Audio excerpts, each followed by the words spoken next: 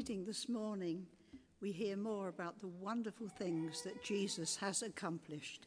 This is in Ephesians chapter 2, verses 11 to 22. It's titled One in Christ. And it's found on page 1174 of the Church's Bible. One in Christ.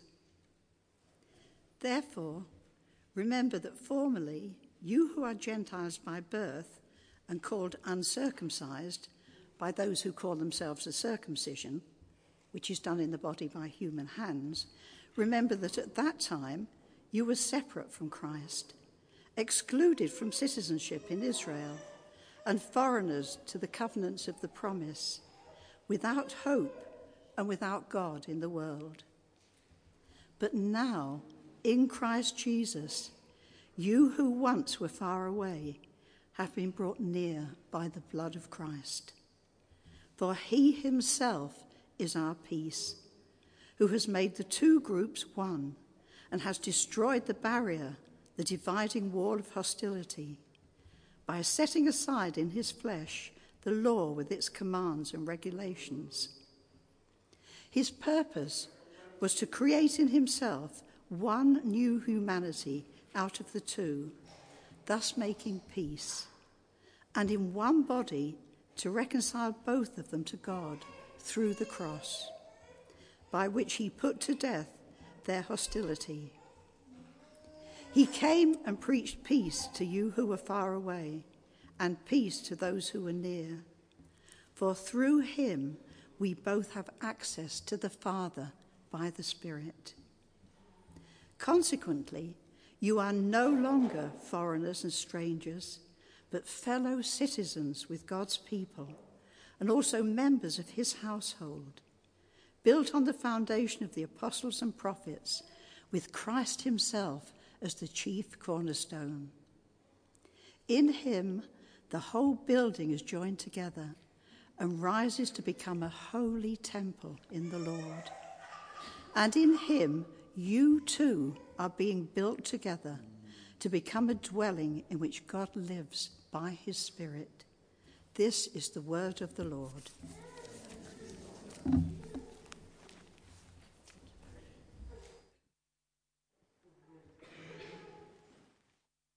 Pray for David. Father, we thank you that we have heard your word this morning. And Lord, I pray for David that he brings us the words that he's prepared, that we will continue to hear your word through him. Bless him, Lord, and encourage him. Give him clarity of speech. And Lord, give us ears to hear what you would have us hear. Amen. Thank you, Ursula. Yeah, when we're in Ibiza, we've got a much smaller building than this, but often someone will put their hand up and then they'll do that. They say they can't hear me because we haven't got someone at the back guiding us and pushing us up loudly when we go soft and hard, slowing us down when we go hard and things like that. So it's just lovely to have someone on the back there pushing me up as high as I possibly can. Someone said, you've got a very soft voice. I said, well, it's where I come from. If you'd been at the prayer meeting on Tuesday morning, I confess I wasn't. This picture was given out, and I think that it was something which we all should hear because it's so powerful, and it's something which is for us as a church. It goes like this. Oh, by the way, it was given by someone who has really no connection with the church in the congregation. I had a picture during the prayer meeting of a galleon that looked like it had been in a storm and a battle. The sails were torn, masts broken, the hull was holed, and everything looked beyond repair. Some had left in lifeboats, and I sensed the Lord saying, that's okay. Those who left felt bewildered, dismayed, and hurt. And the verse came to me, be steadfast, immovable, always abounding in the work of the Lord, knowing that in the Lord your labor is not in vain. Then I saw those left on board beginning to turn to their tasks. Some began mending the sails, Others massed, some went below to sort out the cannons and defences. Some began cleaning and attending the wounded. I felt the Lord reassuring those left behind not to worry, but simply do whatever their hands found to do, and trust him that he would send the wind of his Spirit in a time when the repairs are done, and the galleon would once again be in full sail on the open sea. So rest in this harbour of restoration, rearm, and prepare for the fighting stuff. Powerful, isn't it? Let's just bow our heads just a moment.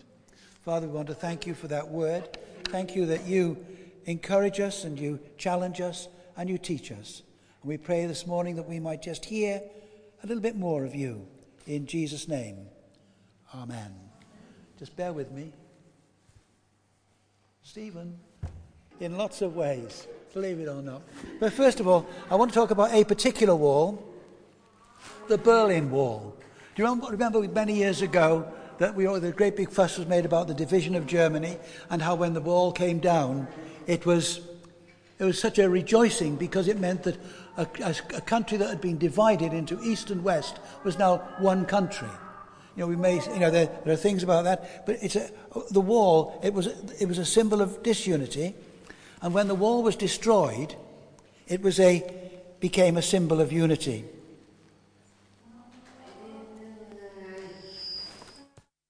Working in Bootle at the time, and we had quite a lovely youth group there who were very fond of what was going on. And one of the parents came up to me one day and said, "I've got a present for you." And it was this lump of concrete. And I said, "Where's that from?" He said, "That's part of the Berlin Wall."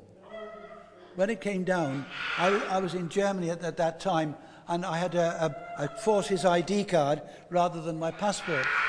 And I had the opportunity, and I was in a barracks that was called Hona. I made a mistake earlier on. It said it was Minden. It was Hona. And now Hona is a camp which is right next door to Bergen-Belsen. And anyway, so we were given the opportunity of going to Berlin on the forces train that went through after the wall had come down. I was only travelling on my forces ID card, so I couldn't go because I had to have a passport to get through the things that were there. So, but I just share that because I think it's important to know that there was such a symbolic thing in that particular piece of rock. What happened was that I kept it. I'm going to share about that a bit later on. And the other place I want to look at is the temple. Because the temple had walls round it, but it was divided into different courts. There was the court of the women, the court of the Gentiles, and where the priests could go in. It was a symbol of disunity in one sense. But we're here today just to hear about this one thing, at being one in Christ.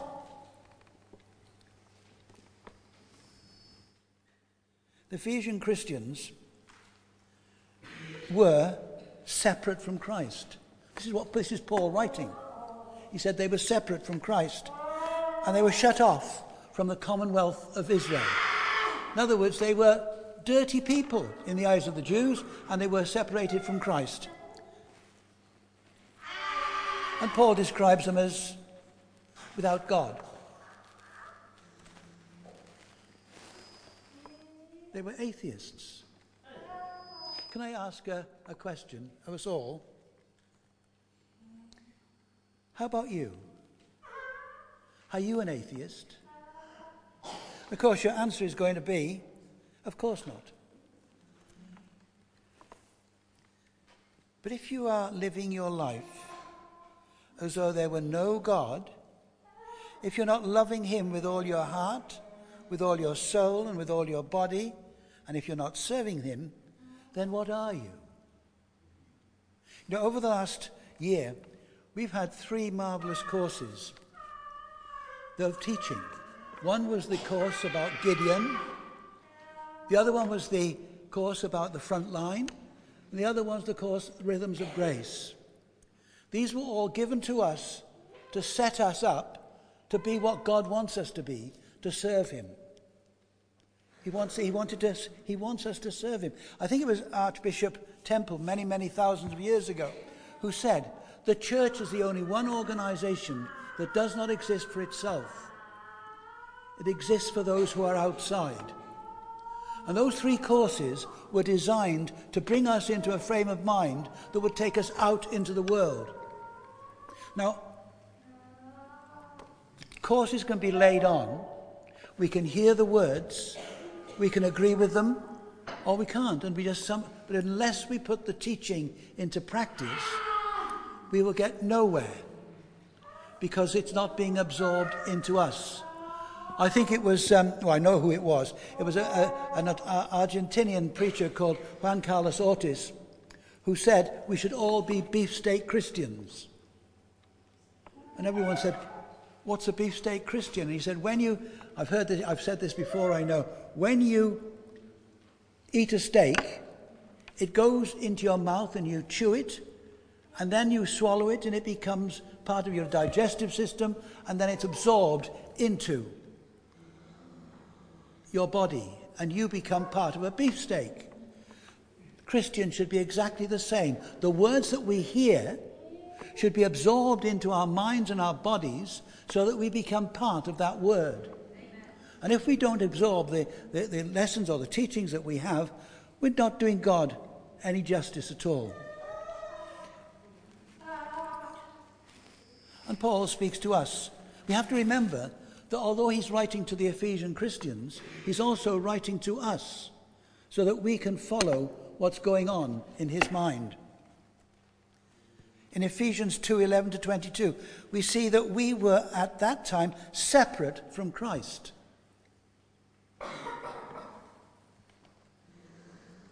We see that we were formerly lived in the lusts of our flesh. Think on these things.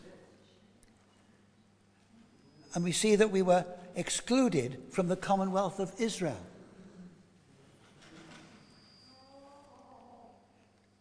We saw that we were dead in our trespasses and sins.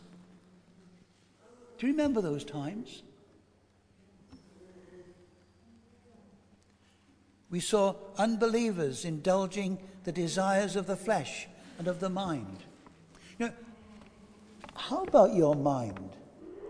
What goes through it from time to time? You know, all sorts of things. Some are good, some are bad, some are rubbish.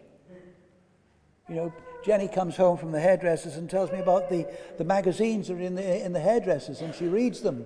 She said, I've never read so much rubbish in my life, but I enjoy it. You don't really.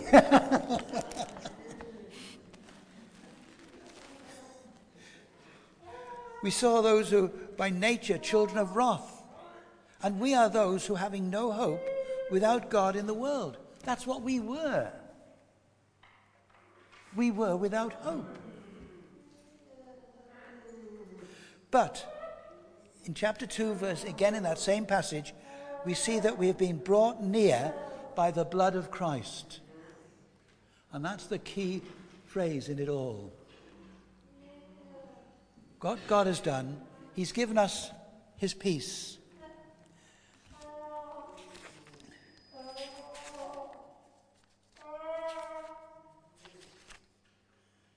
He himself is our peace, who's made the 2 groups one. Wrong passage. I'll read it from here. By setting aside in the flesh the law with its commands and regulations, his purpose was to create in himself one new humanity out of 2, thus making peace, and in one body to reconcile both of them to God through the cross, by which he put to death their hostility. He came and preached peace to you who were far away, and peace to those who were near. For through him we have access to the Father by the one Spirit. He is our peace, who made both groups into one and broke down the barrier, abolishing the flesh, the hostility that was there, and made the 2 into one new man, thus establishing peace. He came and preached peace to those near and those far off. The way in which Jesus brought about peace involved the destruction of those things which stood in the way of peace. Notice that Jesus has a destructive ministry, tearing down strongholds, tearing down that which is incorrect in us. He broke down, literally destroyed the barrier of the dividing wall. In verse 15, we see him abolishing in his flesh the enmity, the hostility. And he's put the end to it because he is our peace. He abolishing in his flesh the hostility that is there. Because in us we have this hostile reaction to the things which Jesus wants us to do. One of the things which, I think I shared this, I'm not sure whether I did earlier on, but Jenny and I are going back to Ibiza a week on Tuesday. Half of me wants to say, yes, I want to go because I know God wants me there. But the other half is resentful because I've got to go back again. I've shared this in our house group, I've shared it with people because of the situation which we came to about going back. But I think really that, unless you know that you've got God telling you what to do and going to do it, you're wasting time in lots of ways. So what is God doing?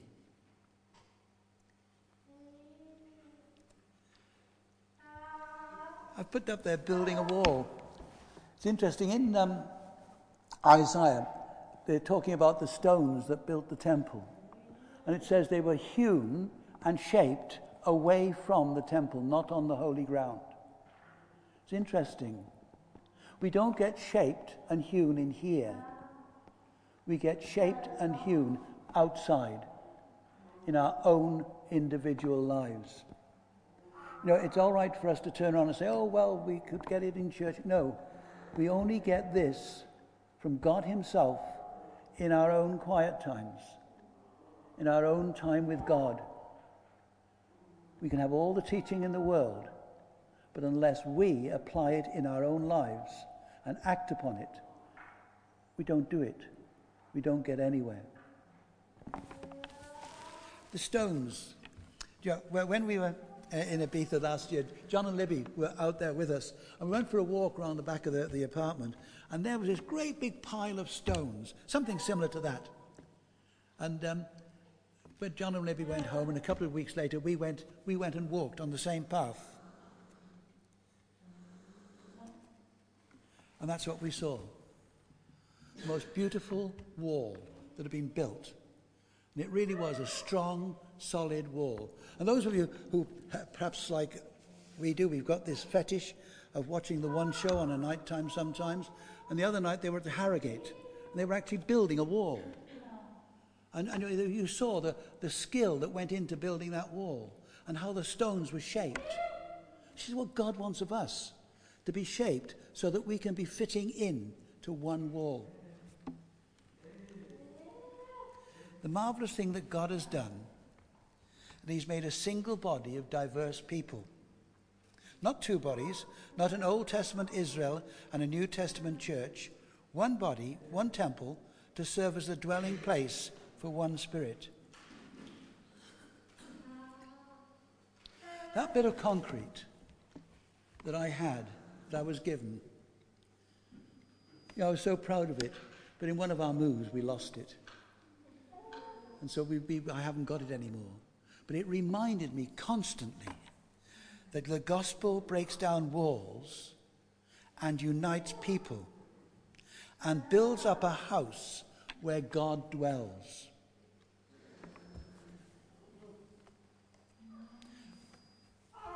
Last week we had the bishop with us. I assume that he preached the same sermon at both services. And he gave us, in one sense, a quiet little telling off as a church. It was very gentle, very loving. He didn't slap us around the face or kick our backsides or anything like that. He just said it as it was. And I think that we've got to learn a lesson there. Because you see, when the bishop inducts a vicar into a parish, he still has charge of the keys. I had a friend who was He was a lovely man, wonderful cook, but he had a church in Manchester which was quite in a rough area. And one day he got so fed up with all the things that were happening around the building and around the area that he took the keys of the church, walked up to the bishop's house, knocked on the door. The bishop came and he said, "When you inducted me, you said this living is yours and mine. It's now yours." The bishop came because he loves us and cares for us, and he spoke to us in a way which was very loving and careful, because he wants the best for us as a church. So for Christ, let me just ask these questions. Does the gospel, each one has got a question mark at the end, so there's no answers. Does the gospel unite us? Question. Is it a place where God dwells? Are you loving him with all your heart, all your soul, and all of your body? Not just bits, but the whole lot. Are you serving him in the way that you are physically able? You know, when you get old and cranky, the bones start melting away and you can't do what things you want to do. When I ran a youth group, I was running up mountains and doing scree walking and all sorts of things with loads of youngsters. And it was lovely. It really was wonderful. If I tried to do it today, I'd fall flat on my face and be really damaged. But one of the things I learned in that period of time was about young people. They are the powerhouse of the church. They are the powerhouse because they've got the energy, they've got the excitement, they've got the enthusiasm to get out and do it. If you look at our young soldiers who are in Harrogate, who are being trained to be soldiers, they're all 16, 17-year-olds. Why are they that age? Because they've got enthusiasm and they've got energy, and they're young and they can do things which the older folk cannot do. And I think it's very important that we nurture our young people in a way which brings them closer to Christ, but not only nurture them, because one of the things that I found when I was doing a youth work was that I had more of their parents coming to church than the young people, because the young parents suddenly realized, or the parents realized, is what God had done for their children. We've got to pray for our young people. They're going to Soul Survivor next week. I only hope they survive it. Because as I remember things like that, it's quite wearing... Well, sorry, I'm letting my mind wander. I shouldn't do that. But let me just share this with you. Jenny and I were taking a house party of young people on behalf of the Cypher in a Bible college up in... Oh, crumbs. Berwick-upon-Tweed. And we had great fun. The kids were absolutely violent. They were naughty. They really were. But we were getting on fine, and everything was fine. We were comfortable. We had a good bed to sleep in. But the youngsters were learning. We had a wonderful speaker. Then came the last night, and the rotten toads had dismantled our bed and taken it away. So we had nowhere to sleep. But the point I'm making is it was a relationship thing. They felt they could do it because they loved us and they knew that we loved them. But young people are the powerhouse of the church if we allow them to be so. Amen. Who said that? No, but really, it really is. It's such a powerful thing if we allow the young people their heads, and they can get so much work done. Anyway, are you serving him with all your heart? Well, I think that's all, isn't it? Oh, yes. Oh, then there's the final question. And this is the one which I think is the key question. Are we one? Now, Jesus in one of his parables says afterwards, "He who has ears, let him hear what the Spirit is saying." He who has ears. If you think everything's all right, everything's sweetness and light, fine. But if you can't see what's going on, listen to what God is saying, because he's challenging us to be like those hewn stones so that we fit together like a wall and that we become one as one really should be. And just taking that picture that was given on Tuesday, so that in the harbour of restoration, the ship can be armed and ready for fight, so that we can be armed and ready for fight. To me, that is the key of why we are one. Earlier this morning, I used this illustration. Today, in Tolpuddle in Devon, there's a big festival going on to commemorate the Tolpuddle martyrs, the farm workers who went on strike because they wanted better conditions. Now, they joined together as a band, but they had a common purpose. They knew what they wanted. They knew what they had to do. Notice the name they were given, the Tolpuddle martyrs. They were prepared to die for what they thought was right. Are we one? Are we prepared to be the Christchurch martyrs, to die for what we believe in? And have we got one purpose? Or have we got diverse purposes? These are questions I want to leave with you, because I think, as I said earlier, this is very much an individual thing. It's not a collective thing. It's something for each one of us to hold on to and perhaps change our lives accordingly so that we can be shaped to fit in, so that we as a church can be one.